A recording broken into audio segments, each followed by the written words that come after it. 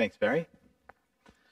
Let me add my word of welcome to you all. It is great to be gathered together, to see you all after an extended period of leave for myself and for Beth, and of course after our somewhat elongated 7-day lockdown.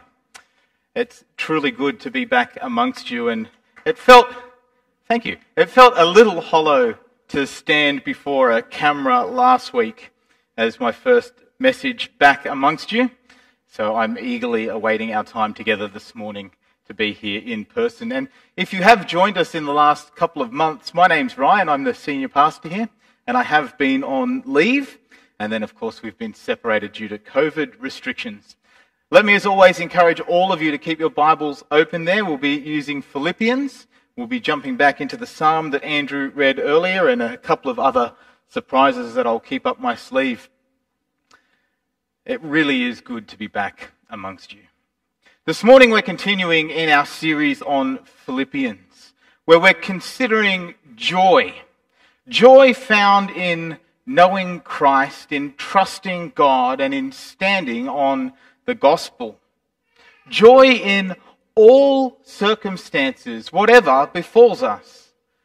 And this morning we're particularly considering joy in death. And at the same time we'll be considering joy in life, since that is what Paul does. Now, as we've mentioned a few times already in this series, and as we're going to continue mentioning throughout, I'd like to remind you that joy is something much deeper than happiness. Happiness is that circumstantial feeling that comes and goes. Joy, Christian joy, is a fruit of the Spirit, deeply embedded in the soul of the believer, that stems from the hope, from the certainty of the gospel of our Lord Jesus. Last week we saw that Christian joy, that deep-seated, immovable joy, bolstered Paul's faith. Despite his dire worldly circumstance, despite being in a situation in which no one could find happiness, imprisonment, isolation, suffering, Paul's joy remained firm. It gave him strength in the moment. Today we're going to see that the hope of the gospel, the joy that comes in knowing Christ, not only sustains us in the moment, but also assures us of the future. Let's look at this confident future hope that Paul expresses. And it begins there in verse 18, where he declares, "Yes, and I will continue to rejoice," not just in his current circumstances. He says, "For I know that through your prayers and the provision of the Spirit of Christ Jesus, what has happened to me will turn out for my deliverance. I eagerly expect and hope that I will in no way be ashamed, but will have sufficient courage so that now, as always, Christ will be exalted in my body, whether by life or by death."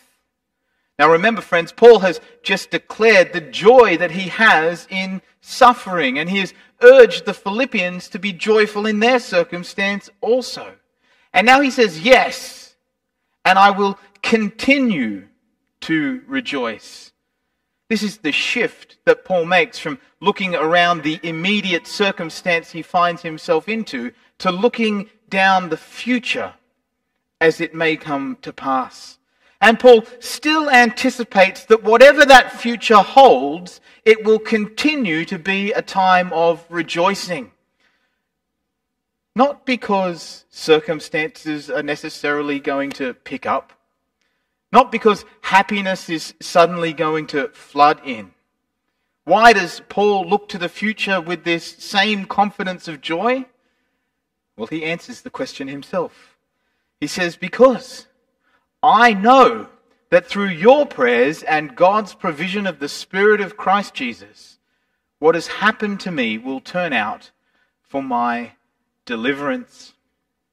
Now the word here rendered deliverance has quite a variety of meanings.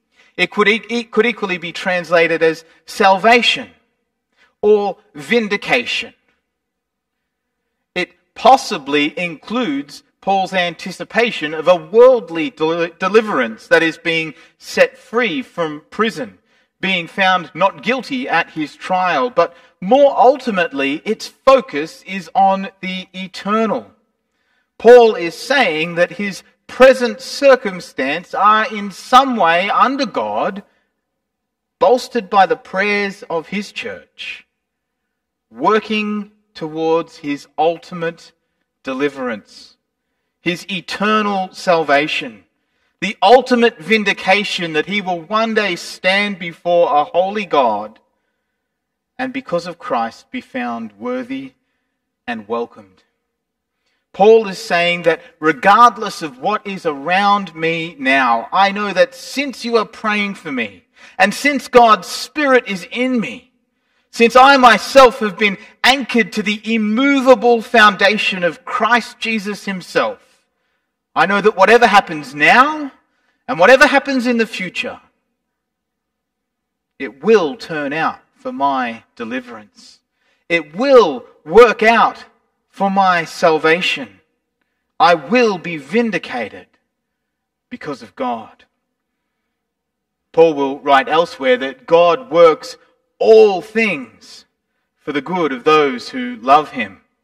And here in Philippians we see that Paul truly believes that, not just for others, but for himself also.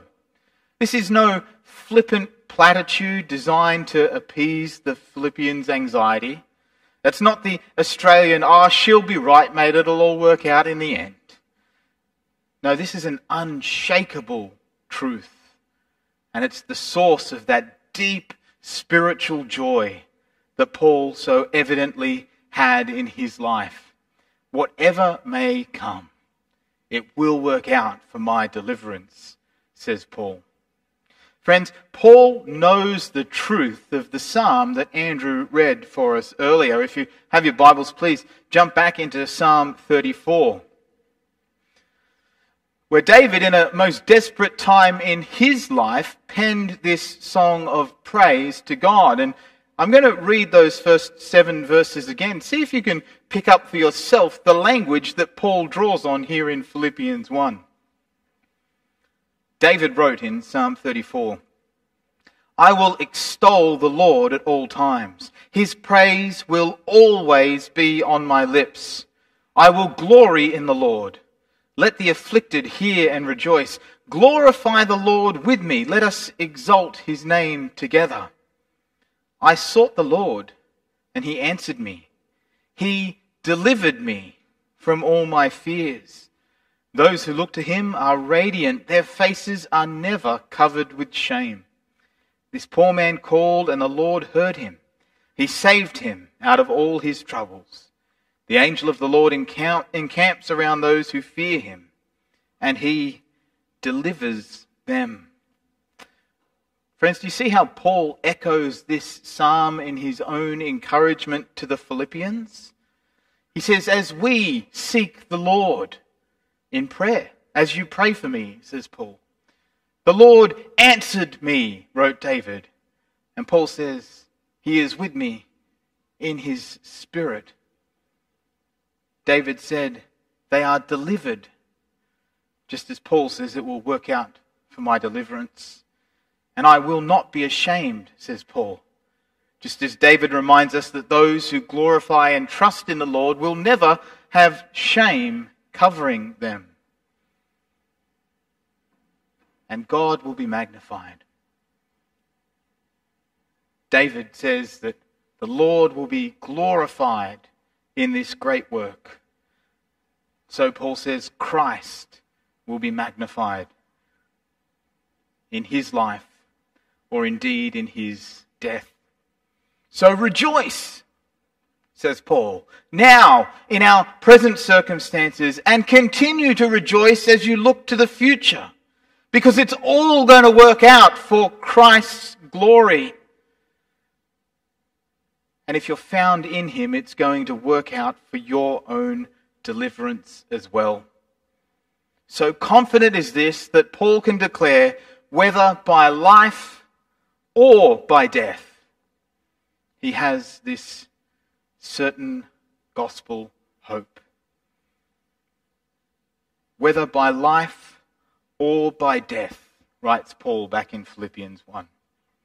I will rejoice in death or in life. There will be joy. Now I want you to remember, friends, that those are very real possibilities for Paul. Our society collectively at the moment has a perhaps greater fascination and awareness of death than it has for quite some time. Normally we hide death away and don't like to consider it. It's been a little bit more brought to the foreground in our day and age. But for Paul, sitting there in a Roman prison or under Roman house arrest, chained day by day to guards or to beds, awaiting trial before Caesar, who could literally grant him life or death, these are the two very real possibilities that lie before Paul. And he doesn't know which is God's plan. He doesn't know. But so confident is Paul in the sovereignty and good purposes of God that he can confidently declare that he will find joy in either life or death. This knowledge that God's goodness and sovereignty is the rudder that steers Paul's ship, is the rudder that steadies the Christian life, regardless of pleasures or trials or struggles. Knowing God's goodness, knowing God's power gives us true hope, whatever may come in the future.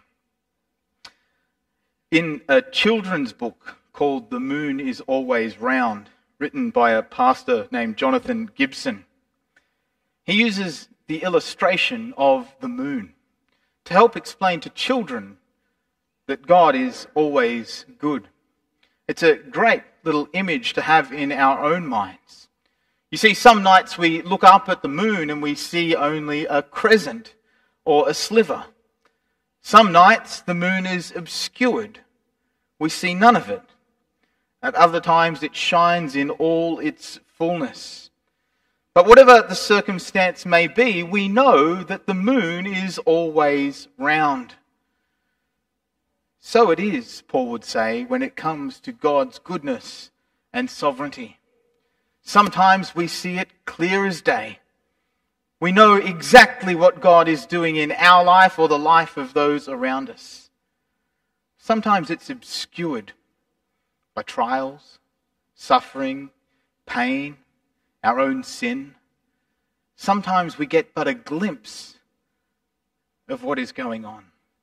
But just as the moon is always round, so God is always good, whether we have eyes to see it or not.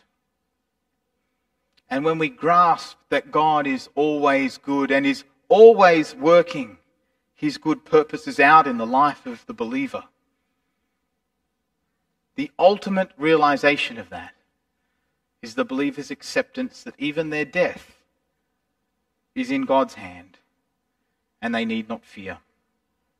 In 1 Corinthians 15, Paul, writing to another church of his beloved brothers and sisters, 1 Corinthians 15 from verse 50, he says, I declare to you, brothers and sisters, that flesh and blood cannot inherit the kingdom of God, nor does the perishable inherit the imperishable.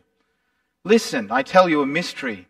We will not all sleep, but we will all be changed in a flash, in the twinkling of an eye at the last trumpet. For the trumpet will sound, the dead will be raised imperishable, and we will be changed. For the perishable must clothe itself with the imperishable, the mortal with immortality.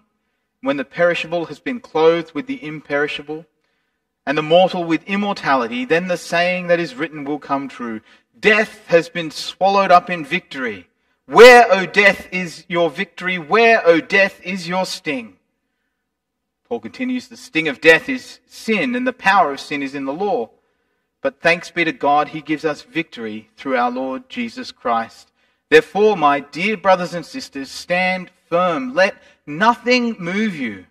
Always give yourself fully to the work of the Lord, because you know that your labor in the Lord is not in vain. Paul, writing to the Corinthians, just as he wrote to the Philippians, urges the brothers and sisters and urges us here today to recognize that because of Christ's own death, because of his resurrection which paves the way for our resurrection, death truly has been defeated and now merely functions as a part of God's plan of salvation. And so we can embrace it with joy. When we reach this realization, when we have this view of God's goodness, we can understand how Paul could write back in Philippians, picking up from verse 21. Paul says, "For me to live is Christ, and to die is gain. If I am going to go on living in the body, it will mean fruitful labor for me. Yet what shall I choose? I do not know. I am torn between the two, between death and life." He says, "I desire to depart and be with Christ, which is better by far." Paul, weighing up the two futures that lay before him, death or life, considers death the preferred option. Now understand, Paul is not suicidal. He's not about to take his life, nor would he encourage anyone to pursue that line of thinking. The taking of human life is always wrong, be it that of another or that of one's self. But Paul expresses a willingness and an eagerness to embrace death should it be God's plan, because it will be better for him to depart and be with Christ. So confident is Paul in God's goodness, in God's plan, in the knowledge that one day he will stand wholly before Jesus, that he can see death as the better option. But notice there Paul makes the point that either way, in death or in life, God will continue to be at work and God will continue to be glorified in Paul. We're going to look now at those two options. How can death bring joy for the Christian? How can death be the preferred option and the hope of the Christian life? And equally, in life, how can we continue to live as those who bring glory to God? And friends, I've broken this down into two different sentences that you know well here at NBC. For one, it is about knowing Jesus, and for the other, it is about making him known. Paul writes about death, "I desire to depart and be with Christ, which is better by far." Friends, the way to have joy in the face of death is to recognize that what is beyond this mortal world is greater for the Christian. The Christian unlocks joy by binding themselves to Christ. We've looked at that already a number of times in this series. And the reason Paul can look at death with joy is that he realizes that in and through death, his binding to Christ will be amplified all the more. That death is simply the path to his greatest desire, knowing Christ in all his fullness and glory. Paul sees Christ now only dimly.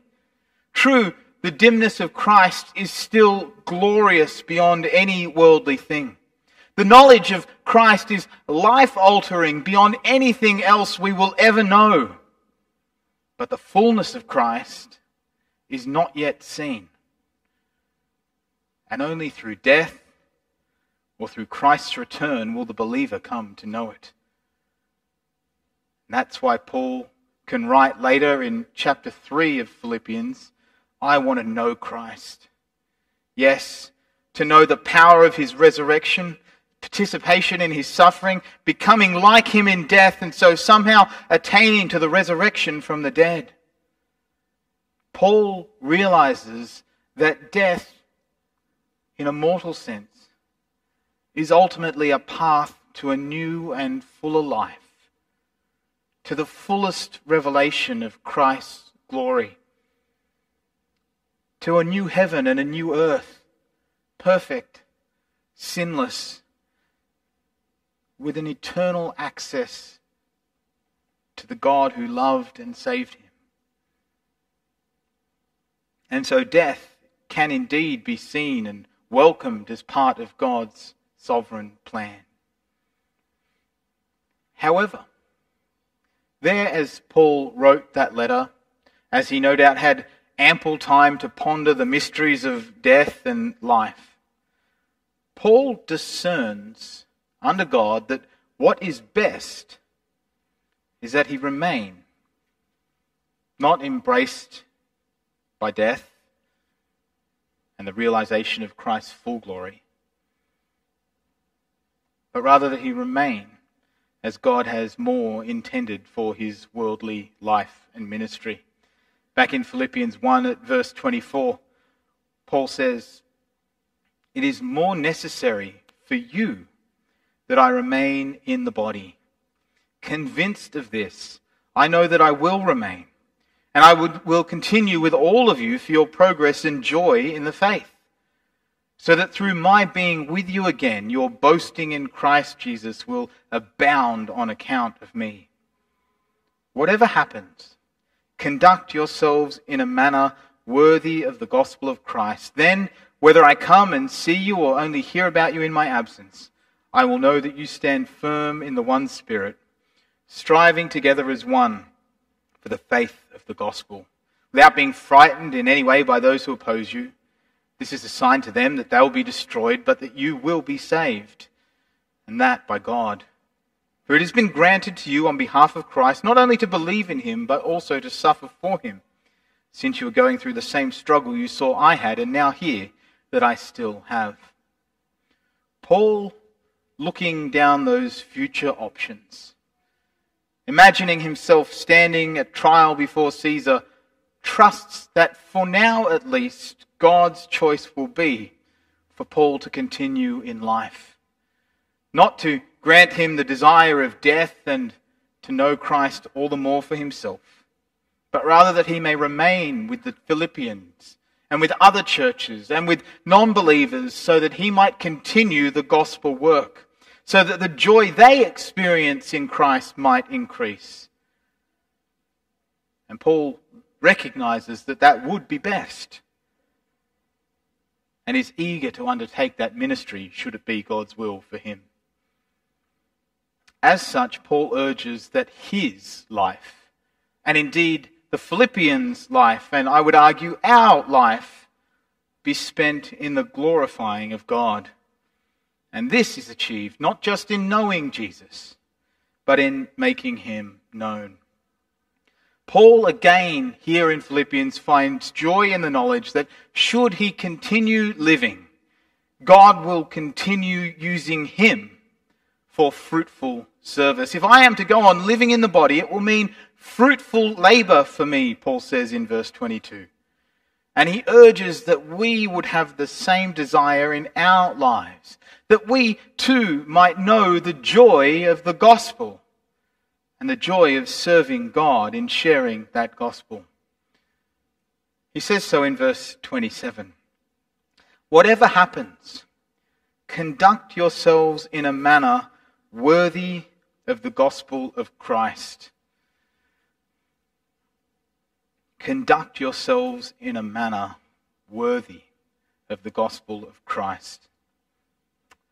Occasionally here in the pulpit, one of the preachers will speak a little about the original language in which our Bibles were written. Of course, the New Testament, written primarily in Greek. Occasionally we find words that are a little hard to translate. And here we have another one of those. I'm not going to try and pronounce the original Greek, but let me assure you, the word translated into our English, "conduct yourselves in a manner worthy," is just one word in the original Greek. It's been translated like this because we don't have an English word that is its equivalent. But essentially what is written there in the original text is the verb of the word citizen. If we were to coin an English word, it would be something along the lines of citizenize. Live as a citizen of. And Paul chooses this word intentionally because he is writing to a church at Philippi which is filled with Roman citizens, Gentile converts to the gospel, most of whom would have served in Rome's armies. Friends, as a citizen, you have rights and privileges, and you also have expectations and requirements. For those at Philippi, there was the confidence that came in being Roman. It afforded them a particular status, a capacity to earn money where others couldn't. It afforded them privileges of being the upper class. But it also came with its expectations, that they would conduct themselves in a manner worthy of being called Roman, that they would serve their Caesar and their land in some capacity, and many of those would have been military services. So it is here as Australian citizens, which I trust most of us are. We are afforded the right to healthcare, to own land, to travel under the Australian passport, to return home. There are expectations that we conduct ourselves abroad as Australians. There are unwritten expectations that we embrace qualities like mateship.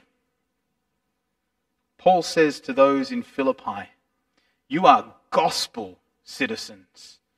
No longer think of yourself as Romans. As you live here in this world, waiting the day where Christ takes you in death, where he welcomes you to your ultimate heavenly home, know that here you are gospel citizens. You have privileges and you have expectations. In Ephesians chapter 2, Paul, again writing, expands on this idea. If you have your Bibles, please flick across to Ephesians chapter 2. You're going back just a couple of pages from Philippians. Ephesians 2 from verse 12. Paul writes, remember that at that time you were separate from Christ, excluded from citizenship in Israel, and foreigners to the covenants of the promise, without hope and without God in the world. But now in Christ Jesus, you who were once far away have been brought near by the blood of Christ.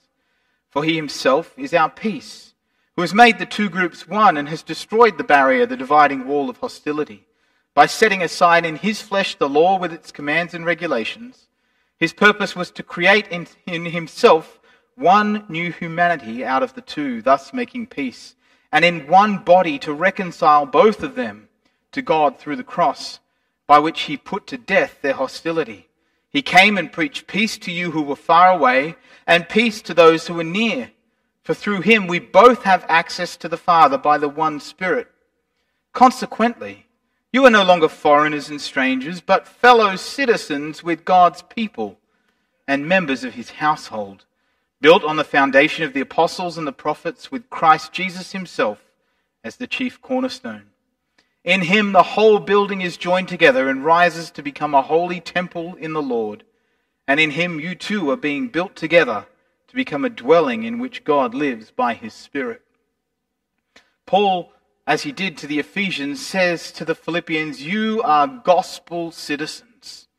Your citizenship is in heaven because of what Christ has done in you. And there are benefits: salvation, the Spirit of God dwelling in your hearts, the security of eternity, the knowledge and love of Christ, the unity with brothers and sisters all around the globe. But there are expectations as well. That you will join the gospel cause. That in your conduct, both in word and deed, you will radiate the gospel in your life. That you will be found worthy of the gospel by which you have been saved. Paul urges the Philippians to live such lives. Whatever happens, he says, Conduct yourselves in a manner worthy of the gospel. Citizenize as gospel people. As you await that time where Christ welcomes you home through the passage of death. As long as you live here, you have a task, and that task is to continue the gospel work, sharing Christ with those around, building up that temple of God, winning more in, just as you yourself were brought in by the good news of Jesus Christ. And Paul has confidence in the Philippians, and no doubt in you, that the gospel will do its work, because it is not contingent on you. It is locked up securely in what Christ has done and in the goodness and the sovereignty of God. And so Paul says we can trust and we can be joyful in whatever circumstances and whatever lies ahead, up to and including death. Find joy and live as gospel citizens. Brothers and sisters, know Jesus deeply, intimately for yourself. Eagerly await the day where you will know him all the more. And as you wait, make him known. Here, in your homes, in our community, and around our world, let us be those who know Jesus and make him known. Would you pray with me that that might be the case? Our Lord and Heavenly Father, all too often we think of death as something to be feared, as a cause for grief and anxiety. And indeed, Lord, we know that in this fallen and broken world, death can indeed bring grief and pain and anguish. But here Paul reminds us that for the Christian, death is also the path to knowing Christ more fully, to seeing his glory more majestically, and to an eternity in your presence. And so he can find joy in the uncertainty of what lies ahead. Lord, may you grant us that same knowledge and love of Christ, that same confidence in your sovereignty and in your goodness, that we too would not fear death, but trust that if it be your will for us, then it is indeed what is best.